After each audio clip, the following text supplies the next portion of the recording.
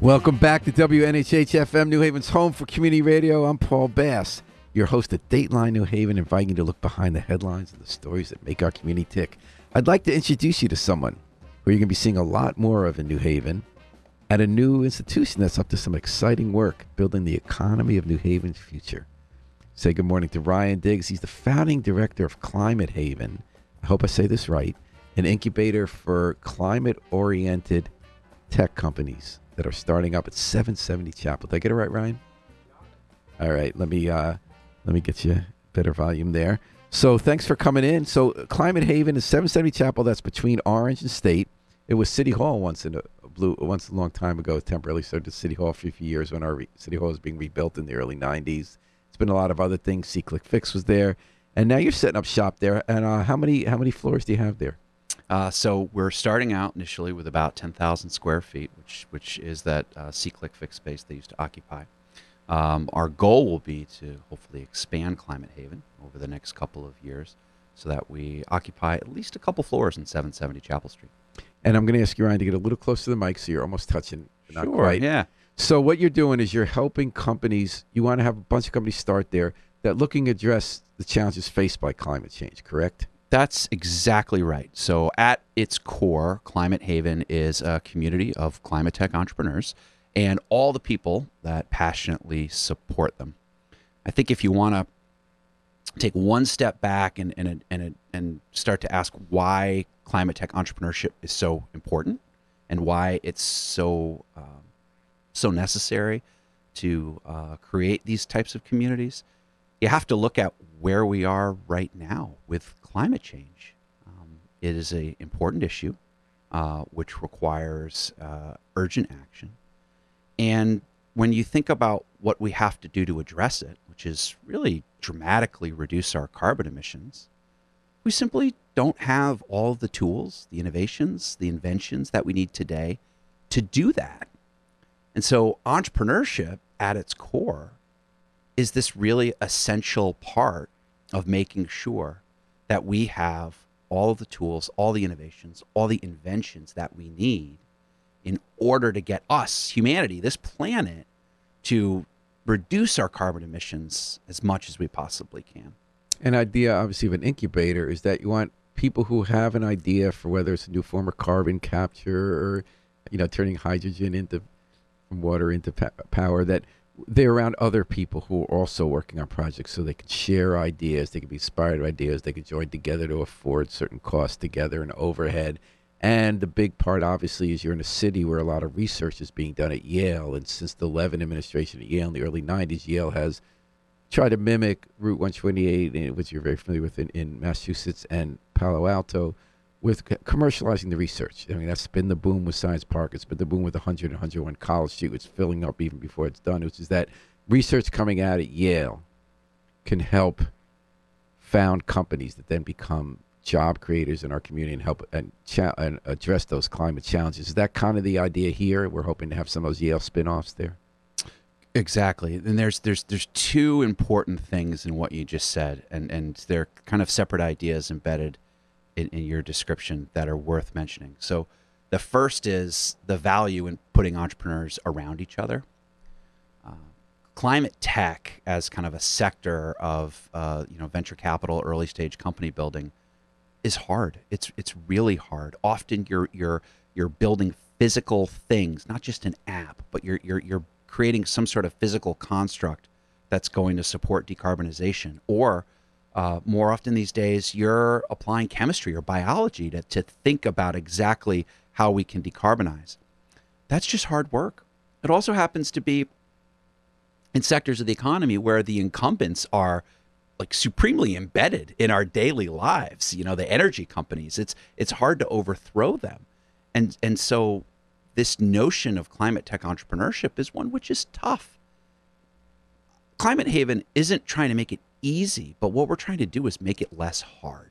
And one of the ways that you do that is by putting these entrepreneurs around other like-minded people who are doing different things. The companies will be taking different approaches to decarbonization and to scaling climate technologies, but they're doing equally challenging things. And so bringing those people together, allows them to lean on one another. And then you create a density of companies that allow others, those passionate people that support them, the stakeholders in the community, folks that'll help them manufacture their products, investors, corporate partners. It allows them to all kind of benefit from that density of startups that are working together. I would assume, tell me if this is correct, that you're several stages of funding when you have a company. You get startup capital, whether it's a loan from Community Innovations or something, the state quasi-public funding agency. And then when you develop, you need other funders, and you're going to have an ecosystem. You're going to have people who meet each other, who know each other, who refer each other. You're going to be able to tell people about other people. People will trust you. That's right. As a gatekeeper. You already have done this in Massachusetts. So you're a gatekeeper, sort of, hey, I got somebody you might want to know about. And there's still dollars looking for that. Are there any companies yet in Climate Haven or about to come? Are there any? Well, so we haven't. We're just about to embark upon the process of recruiting companies. We announced our board of directors, announced my appointment last week, and we're starting to get work on improving the physical space. And so we're embarking upon that process now. And one of the really great things about being here in New Haven is that we do get to tap into that very deep well of intellectual brilliance that is at Yale, and all the research, really the really intensive research that's being done, and that I think gets me to that to my what I think is really the second important point there beyond just bringing the entrepreneurs together. It's what type of entrepreneurs are you bringing together, and we're at a point where we do have a number of technologies, innovations that are going to help us decarbonize a good portion of the way. Solar and wind are examples of two technologies that have really kind of been de-risked over the last number of years. People accept them as just kind of working technologies that will help us as a species, as a planet, reduce our carbon emissions. That's great. But there's going to be some really intensive research that's going to need to be done. You identified two technologies earlier around carbon capture, in instances where we can't, we're still emitting some carbon into the air. How do we capture it and then create something valuable out of carbon? Did you read yesterday in the Times about New York City, the first building they think is going to be more, where they get it from the burner and then they mix it in to make cement? Yeah. At a cement factory? Exactly. That's a perfect example of taking something that, really has just been this awful externality, carbon, and capturing it and creating value out of it. And hydrogen is another example you mentioned earlier about how we really need to imagine how we can use hydrogen, which is just such a dense energy source, to kind of clean up some of the dirtier industrial decarbonization that we tackle right now using natural gas or other fossil fuels. And so you think of a place like Yale, where there's incredible research, great minds, and more of the university is starting to kind of point their research, point their efforts towards climate.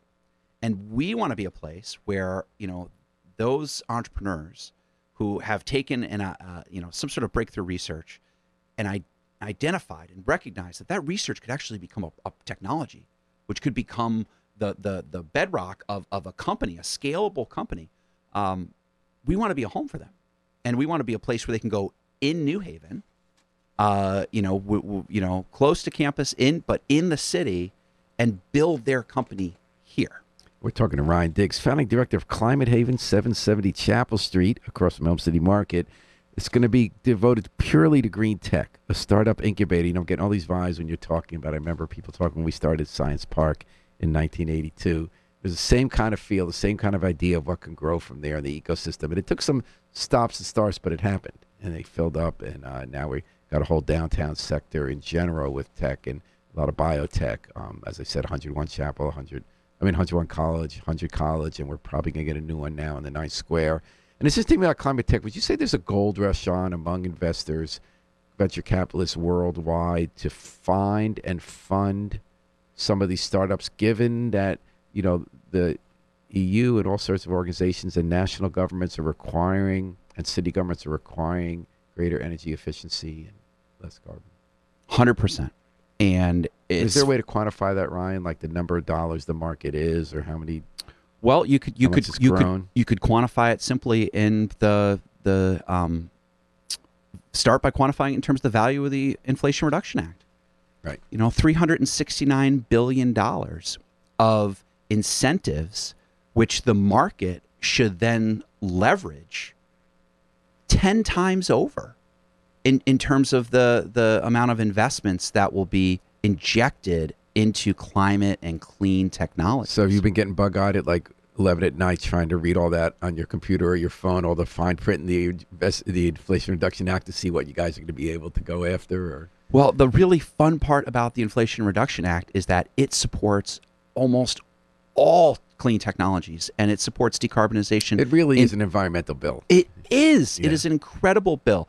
And if I think back around about my own career, and I think back about some of the different companies I've worked in the clean tech space, just a matter of kind of 7 years ago, the atmosphere right now in terms of the general will that we as a kind of as a country have to accept climate change and kind of meet that challenge head on, the financial interest to see that challenge as an enormous economic opportunity, and the interest, I think, just among folks who want to invest their time.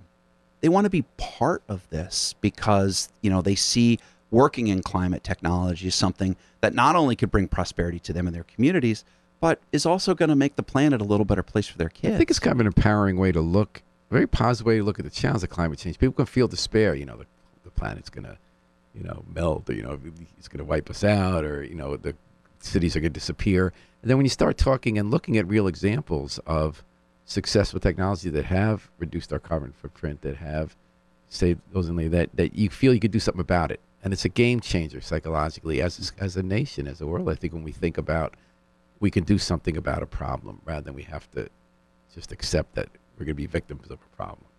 It's climate change is it's a big problem, and to me, it's a moral imperative that we do something about it. I also happen to think that it is a moral imperative that unites economic opportunity and gives us the opportunity to build something great. I never understood why the larger fossil fuel companies didn't invest earlier. Their own research was telling them about climate change before everybody else understood it. We found that from ExxonMobil.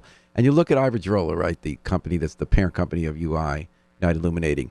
They've gone so heavily into investments in wind power, both in Spain, they're even trying to do something here in Bridgeport. And so many other companies have, it seems to me, who could have been best positioned to make the money that's going to be made on green tech. It seemed they were kind of slower to the dance, perhaps because they're so beholden to short-term shareholder returns. Do you have any thoughts on that question? Obviously, it's a huge opportunity for entrepreneurs, and there always will be, because like IBM could do certain things with tech over the years, but you needed Microsoft, you needed Google, you needed, Any thoughts on why it didn't seem to be part of the corporate model, except for exceptions like Iberdrola? It's tough to kill the golden goose. I can't blame anybody for wanting to hold on to the golden goose. I think if you look at some of the investments energy companies have made, you're likely to see the European-based companies be more aggressive in terms of the investments they've made. Is that because their governments regulate more? Or? I think part of it has to do because of the governments. I think in the case of Iberdrola, you're looking at a company that's invested heavily in offshore wind, and Europe just advanced faster in terms of offshore wind development. They invested more in it. They got better at the technology. And you now have the largest offshore wind farms in the world based in Europe. We're lucky now that those companies see New England as a place where offshore wind can develop quickly. And so they're now making investments here. We see more of the European companies wanting to make investments in offshore wind in New England than we see the U.S. companies, that are primarily based in Texas or, out west, wanting to make those same investments. Well, it's a tough challenge. They want to be part of an energy transition, but they want to respect and protect their incumbency. So, Ryan, you talked about knowing firsthand. You came from a place called Greentown Labs, where you've been working in green tech. Tell us about some of the companies you've worked, specifically companies you've worked with in the past to help take from the seed of an idea to fruition. Yeah. Greentown's a great place. It is a climate tech incubator based in the Boston area. It helps at any given time in Somerville, which is where it is, just outside of Boston. We probably have about 50 to 100 startup companies that are in the space being incubated. Those companies very intentionally work in a variety of kind of climate sectors. So you may have a company that is coming up with a unique process to decarbonize cement, which is very carbon intensive, working next to a company that is creating a new way to think about EV charging, working right next to another company that's working on battery storage, creating kind of a new chemistry for long duration energy storage. Can you think of a day was your favorite day on the job there that you said, this is why I do it, this is the power of what we're up to? For me, there's really two things that I think are that are really exciting about the work. So number one is when you see projects actually get out of the lab and go into the ground. Prior to Greentown, I worked at a wonderful organization called SunWealth, where we were primarily building commercial solar projects. And it was always so meaningful to see those projects actually built and to see those projects completed and turn them on, generating clean electricity. That's a really marvelous thing. That's what's cool about climate tech in general. It's so cerebral because we're building so much of climate tech is going to be building physical infrastructure, which is absolutely fantastic. The second thing that I experienced a lot at Greentown was just when we would have new folks come in, working, joining either our team or joining the teams of the climate tech startups that are there. And more often than not, these folks are on the younger side. And there was just a passion, like a genuine interest in taking their skills, all their intellectual curiosity and their energy, and just applying it to this problem, applying it to climate change. And for all the doomsday talk about what could happen if we don't address this problem, there is this inherent optimism amongst the people that are working in climate change that we're going to address it, we're going to tackle it head on. It's an enormous economic opportunity. It's going to require decades, maybe for some people their life's work. But you know what? The result will be a regenerative economy that hopefully can displace this extractive economy that we've built over the last 250 years and build great prosperity. And I think that sense of optimism that you see in the people that are attracted to a place like Greentown, that come to work in climate tech companies, like it's infectious. So the formation story, as I heard it, was that all these people want to form a climate tech in New Haven, an incubator. People like Caroline Smith, Ben Berkowitz from Click Fix, Josh Cabral, who's Yale University's point person in helping tech companies start in New Haven with Yale Research. They all visited Greentown for a tour. They said, we want to do something like what's happening in Greentown. You gave them the tour. I did, yeah. And they said, ooh, this guy kind of knows what he's doing. Maybe we can get him to come down to New Haven. Yeah. And they somehow got you to come down. How did that happen? Is that an accurate story? It's pretty close. It's pretty close. There was a wonderful group of folks from Yale that came up to Greentown. I did give them a tour and hit it off with a lot of them. Just found them to be an amazing group, genuine folks, really smart, really committed to building this. And it's an exciting opportunity. I think when you think about climate tech, for me, it's not a matter of support a couple of companies that are then going to take some technology, maybe some sort of digital technology, and just kind of infinitely scale it globally. It's a matter of building kind of strong ecosystems that are going to have the might to decarbonize all of this infrastructure. And that requires, it requires a strong community in Boston and Greentown. It requires a strong community in New York. It requires taking advantage of the abundance of resources that are in a place like New Haven and making a great climate tech community here. Now you're getting started funding from Connecticut Innovations, correct? So Connecticut Innovations has a wonderful new fund, Climate Tech Fund. Which will support a number of clean tech companies and invest in them. Oh, I see. So they'll invest in the companies you bring here.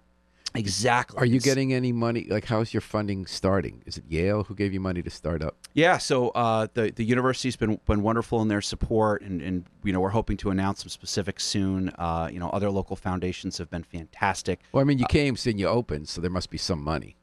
Sure. Yes. Yeah. No. We're getting grant funding as well as some funding, some foundations that we're finalizing, and some private funding as well. And Any EPA, federal EPA? Actually, one of the first pieces of funding that we did get was from the Department of Energy. They have a wonderful grant program that supports the kind of development of incubator communities like ours.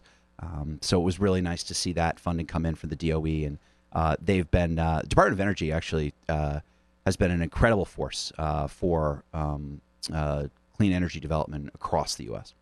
So before I let you go, tell me what a typical day is going to be like at Climate Haven in 5 years at 77 Chapel. What's going to be happening there, and how are you going to spend your day? It's a great question. My hope is that in 5 years from now, we have an incredibly diverse, passionate group of entrepreneurs. Potentially somewhere between 30 to 40 companies that we are working with at any given time. That are doing incredibly intensive work on climate change. They could be highly technical companies that, like we talked about earlier, could be developing a novel technology to capture carbon, or it could be companies that are thinking more along the lines of creating digital platforms that allow folks to transact kind of distributed energy on a more efficient basis. And within that community of entrepreneurs, my hope is that there's a great, robust group of people around them. Investors. Well, we've seen it happen before in New Haven. Yeah. And we're going to see it happen again. Climate tech is going to make the world a better place, and in the process, it's going to make New Haven a better place. That's my hope. So, Ryan Diggs, welcome to New Haven. You started last week? Is that when you started? Yeah, I have started up, and we've got our board going, and we got a lot of work to do this spring and summer. Well, welcome to New Haven. And we're going to cheer you on at every step. Awesome. Climate Haven, 770 Chapel. What's the website? ClimateHaven.tech. Easy. All right. Got it.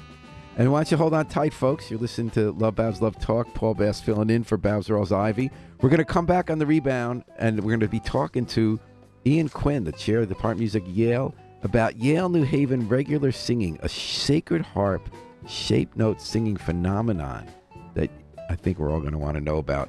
Sit tight. We're going to hear the Afro-Semitic Experience performing I Wish I Knew How It'd Feel to Be Free from the group CD A Plea for Peace.